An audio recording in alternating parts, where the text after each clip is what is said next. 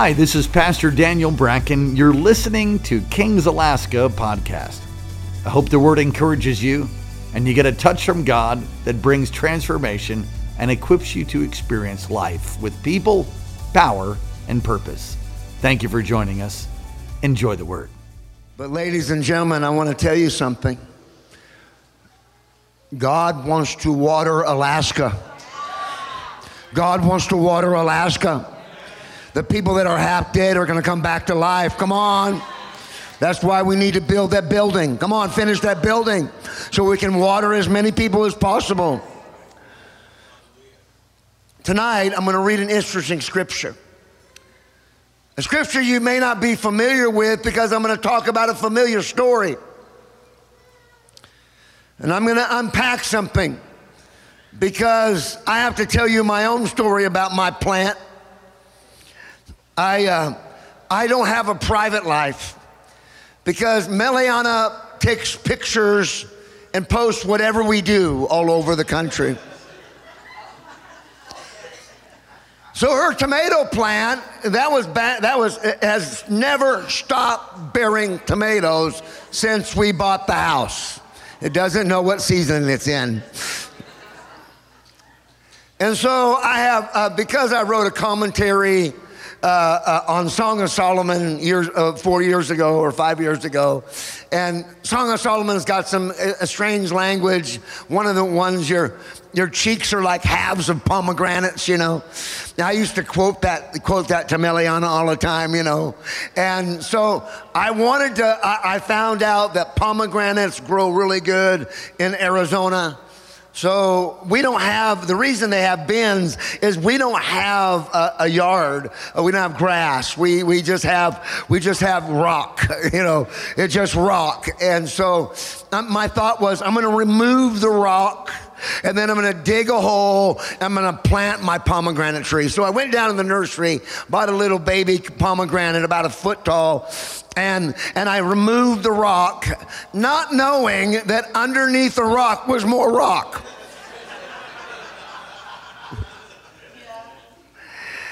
And I must tell you that it took me 2 days to dig a 2 foot by 2 foot hole. But here's the thing, what God told me to tell you tonight.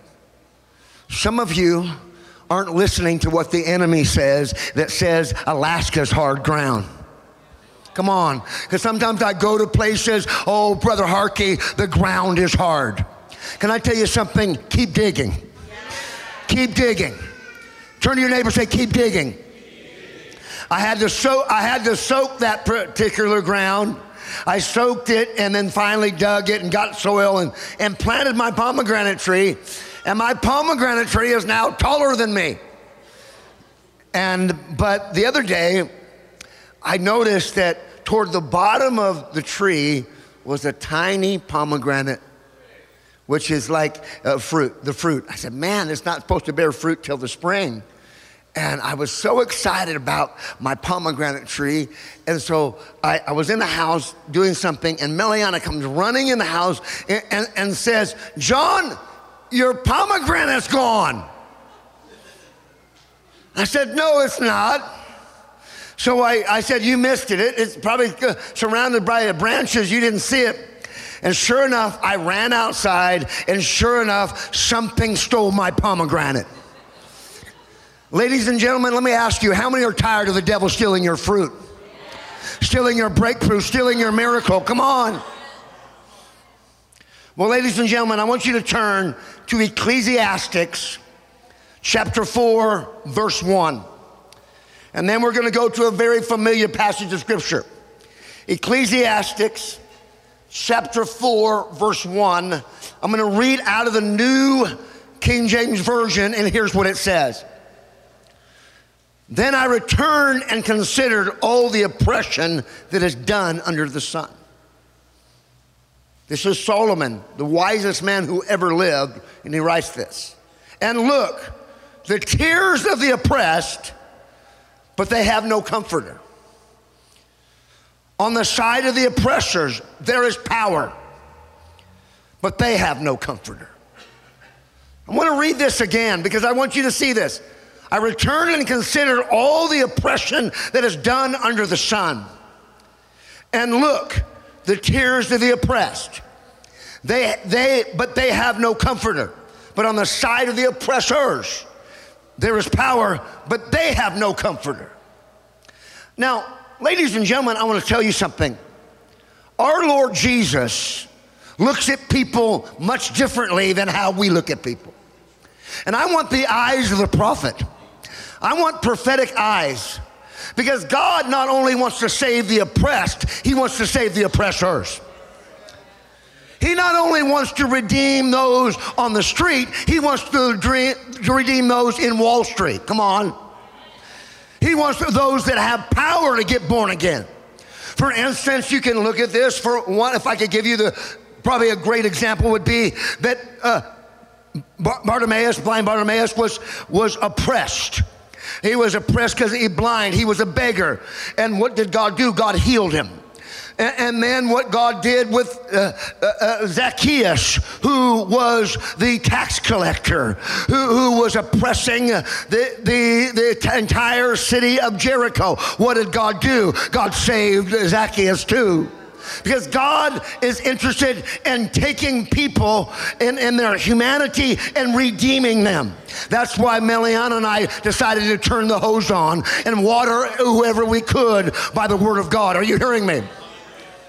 Now, with that, ladies and gentlemen, I was sitting there the other day, just a few days ago.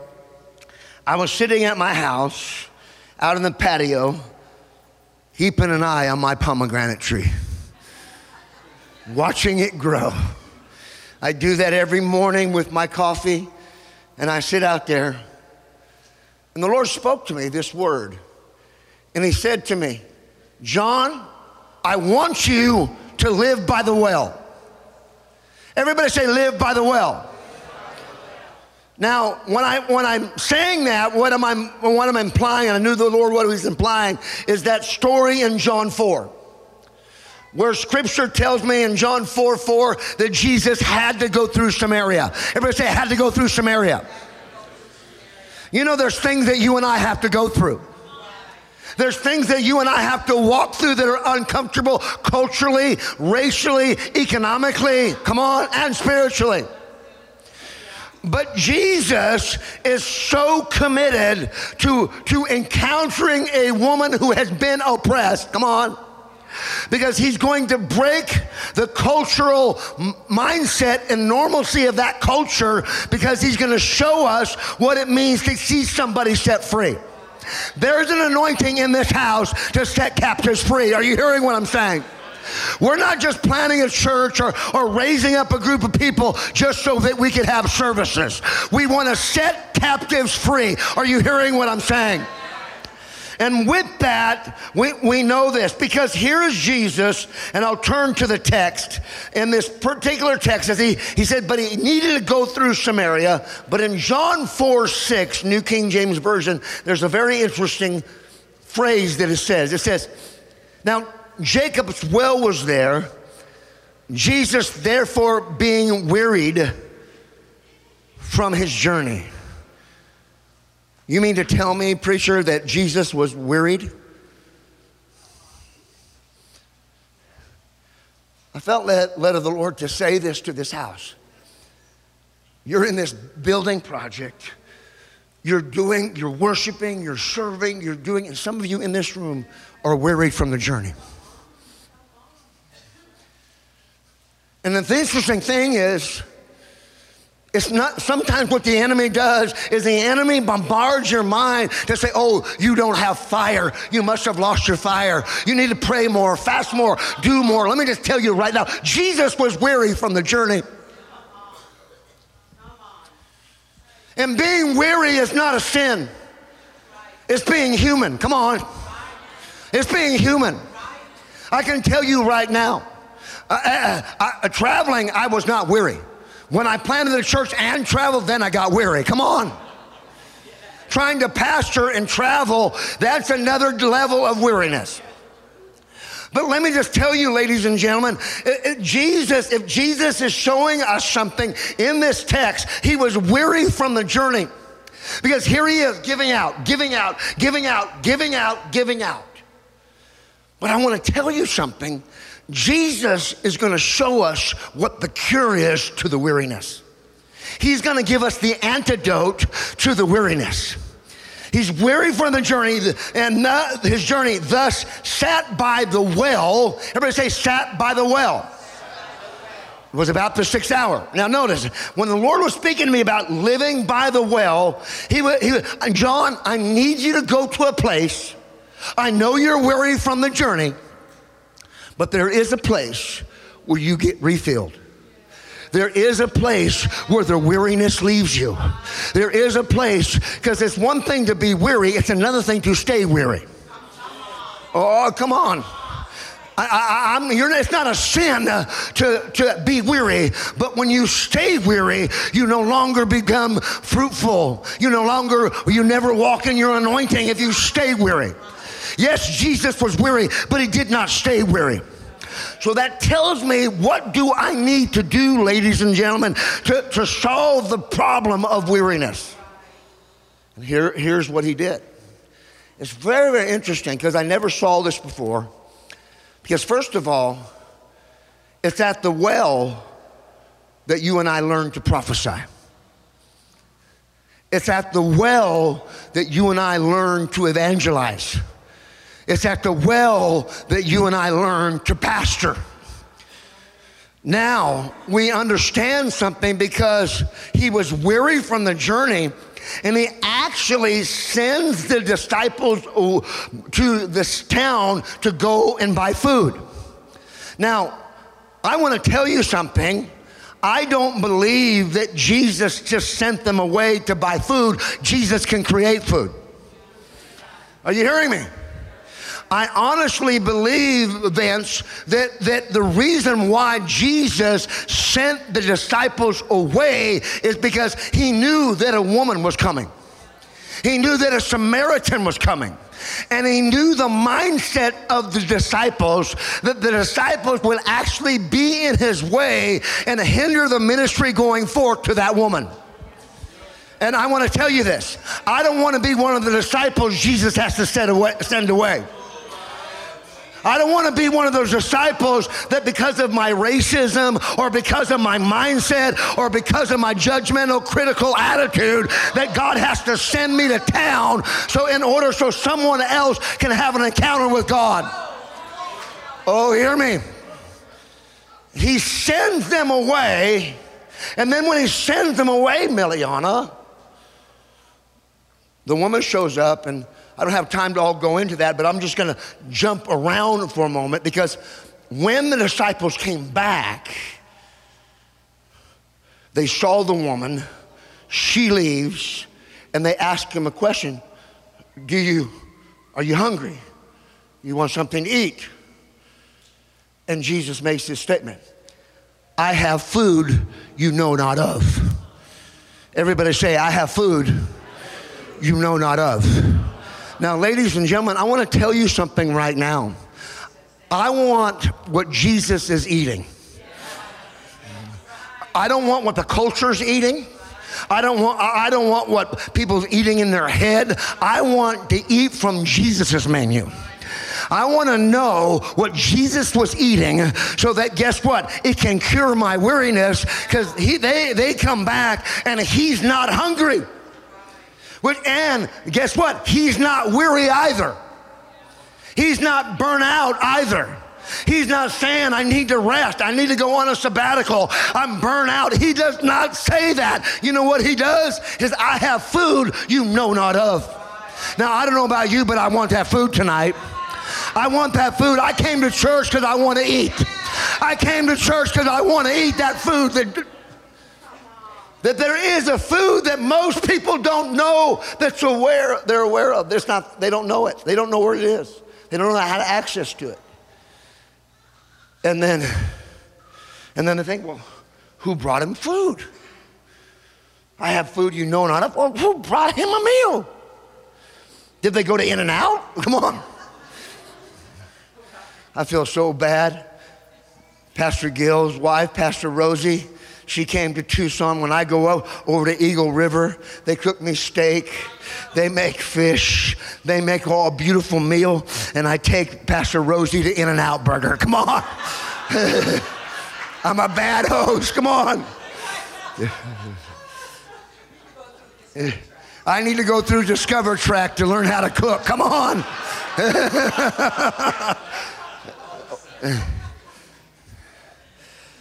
And anyway, I have food you know not of. Well, who fed you? Who brought food? And he said, my food. Everybody say, my food. My food is to do the will of him who sent me. Ladies and gentlemen, I want to suggest to you tonight that what cured Jesus' weariness was not taking a vacation. I want to suggest to you tonight that taking a break from ministry is not what refueled Jesus. I want to suggest to you that slowing down was not refueled Jesus. Come on. Taking a break, maybe stepping off the platform and telling Pastor Kirsten, you know, Kirsten, I just need to take a break for a season. Because here's the lie of the enemy. If I step away from the well, I am going to get refreshed. That's a lie from the pit of hell. Can I tell you something right now? You know what got Jesus rejuvenated? You know what got Jesus all excited? Because here was a woman so broken, so destitute, so outside the will of God, that all of a sudden she comes to that well, half dead. Come on, married 5 times. I don't know any woman that has been married 5 times. Because if you've been married 5 times, you should have quit after the second one. Are you hearing me? Obviously, you've been married 5 times. You got some issues. And Pastor Gill, I read a commentary. And I read this commentary that all 5 of the husbands died. Give me a break. You think the 3rd husband said, I'm not married. The last two all died. I'm not dying. Where do you guys get this stuff? But here's the thing, what revived him is when he started operating in his gift. He had to operate in who he was. He started using what God had given him, and what it did is it refueled him physically, it refueled him spiritually, it refueled him emotionally. And here's what the devil says, and they even say it in church. Oh, Pastor, you need to take a break. Can you imagine telling Pastor Daniel to take a break? He has 1 gear. 1 gear. I've known him for 30 years. He's got 1 gear. Can you imagine telling Pastor Morocco to take a break? But here's the thing. Because it's at the well that all of a sudden I got to operate in the word of knowledge. It's at the well that I got to evangelize. It's at the well that I got to pastor someone so broken. It's at the well. But I want to say this as well. But the reason I want to live by the well, ladies and gentlemen, is not just so I can minister. And I'm not ashamed to say this. But sometimes I need to go to the well because I'm the one that needs an encounter. I'm the one that needs Jesus to pour into me. I'm the one that is weary from the journey. I'm the one carrying the water pot. I'm the one that's gone through relationship after relationship and crisis after crisis and problem after problem. Come on. And sometimes I need to live there because at the well, I begin to encounter the life of God. Because I can tell you right now, it is very, very difficult to maintain and have longevity and sustainability without a continuous encounter with Jesus. I'm telling you right now. I've seen this happen. They don't press in for more. They don't go to the place. I got my touch. I got my tongues. I went through my Discover class, and I'm done. Let me just tell you, I came to every single altar. I ran to every altar. You know why? I want everything that God has for me. Are you hearing what I'm saying?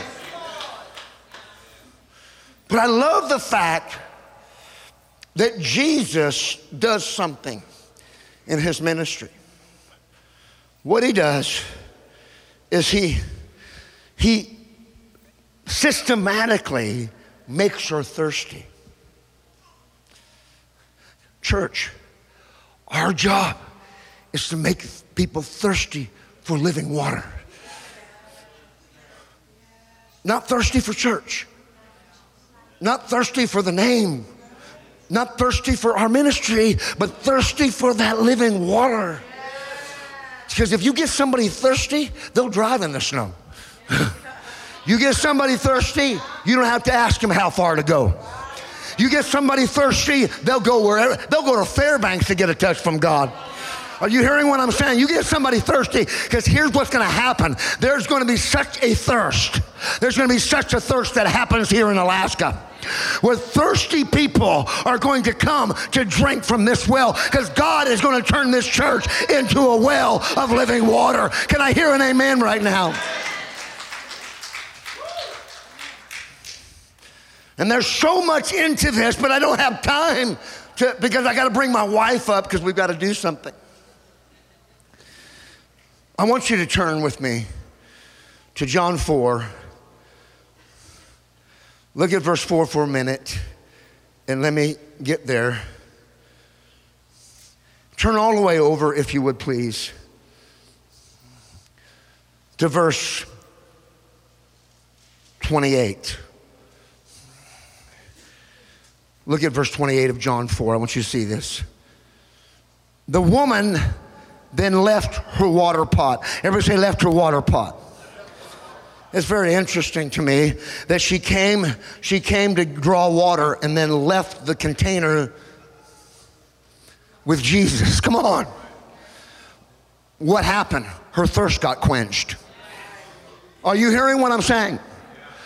She realized that that's not the water I need. That's the water of bondage. He's the water of life. And I tell you, when she left the water pot, because you got to understand, she left her past. She left her pain. She left her trauma. Hear me.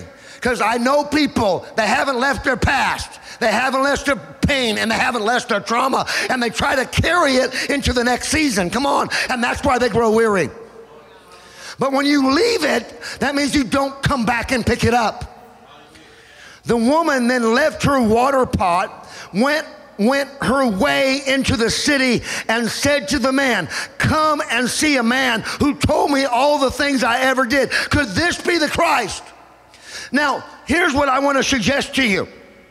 How does a woman who's hated by the community all of a sudden have an audience? All of a sudden has a platform with the entire community that they're not going to listen to this woman.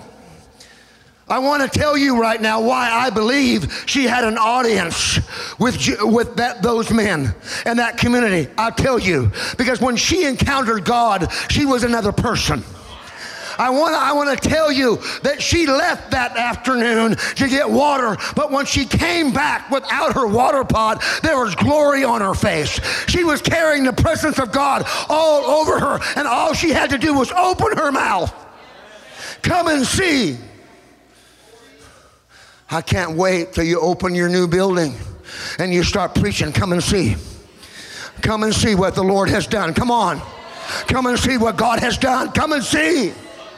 She now has an audience with the entire community. And listen to this. Then they went out of the city and came to him. And then, of course, Jesus goes into that thing about the harvest, and I won't get into that, but listen to verse 39. I want you to see this.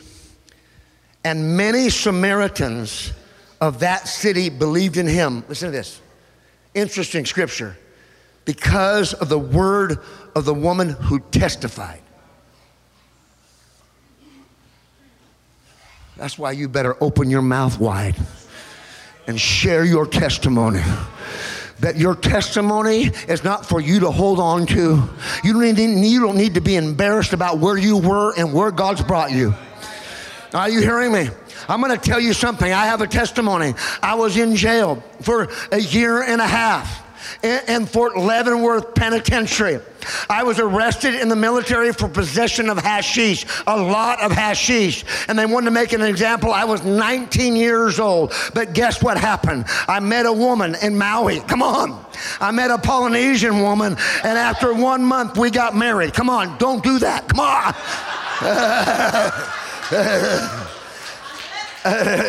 And if you're not married, don't do that. Come on.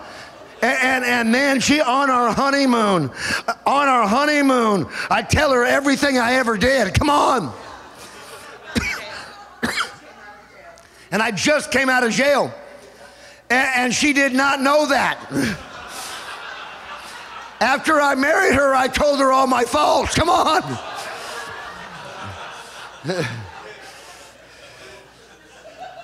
And she turned to me. I remember exactly. I was in between Kona and Hilo on the Big Island. And she turned to me and said, "You need to get saved." I didn't know what saved was. I was just in love. Come on. I'm still in love. Come on. After 38 years. And you know what happened? We got off the plane. The next Sunday, we went to church. They were at the skating ring across the street from the mall. And I sat there and I said, man, these people, these are loud. I'd never been in church my life. Come on. And so the following week, Pastor Morocco went to Lahaina and did a Bible study. And there was just a handful of people. And he asked if anybody wanted to get born again. And I raised my hand and ran up there right where he was standing. I said, I want to get saved. He laid his hands on me. It changed my life. Are you hearing what I'm saying? I became a new man. Are you hearing me? I encountered God. And I've had encounter after encounter. Because it says that many Samaritans believed because of the woman who testified. He told me all that I ever did. So when the Samaritans had come to him, they urged him to stay with them, and he stayed there 2 days. Now listen to verse 41. And many more believed because of his own word. Everybody say his own word. You got to see this, because what happened, we don't see a physical miracle in this story. What we see is Jesus as the prophet, prophesying over the Samaritans as they came. God has put a prophetic spirit on Alaska. Are you hearing? God has put a prophetic spirit in this house. You know why? Because when people come, are you hearing me? I praise God for the latte. But the latte is not going to set me free. But when I get a prophetic word from the throne room of God, are you hearing what I'm saying? When someone has enough guts, enough courage to speak the truth over my life. I'm so thankful I told that young man he can't be a greeter. Not because I needed greeters. Come on. But I needed them to get right with God more than I needed a greeter. Come on.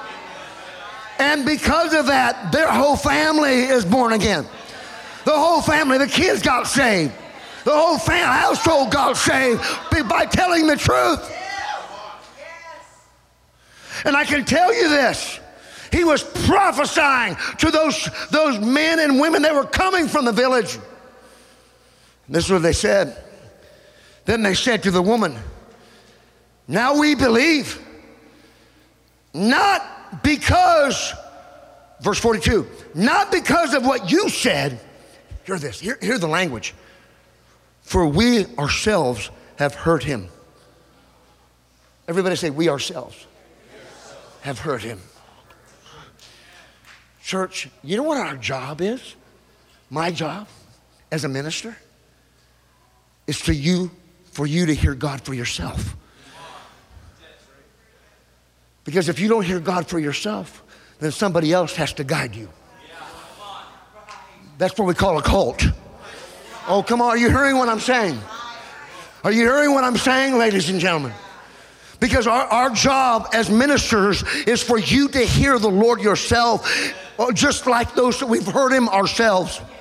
We thank God used your testimony. God used you to attract us to this man called Christ Jesus, but now we've heard him ourselves. When you've heard God for yourself, nobody can talk you out of what God told you. When you've heard God yourself, it doesn't matter what the county does, what the state does, what COVID does, what the government does. You've heard God yourself. Look out, I've heard the voice of God. And I know the voice of God. The voice of the God can strike the cedars bare.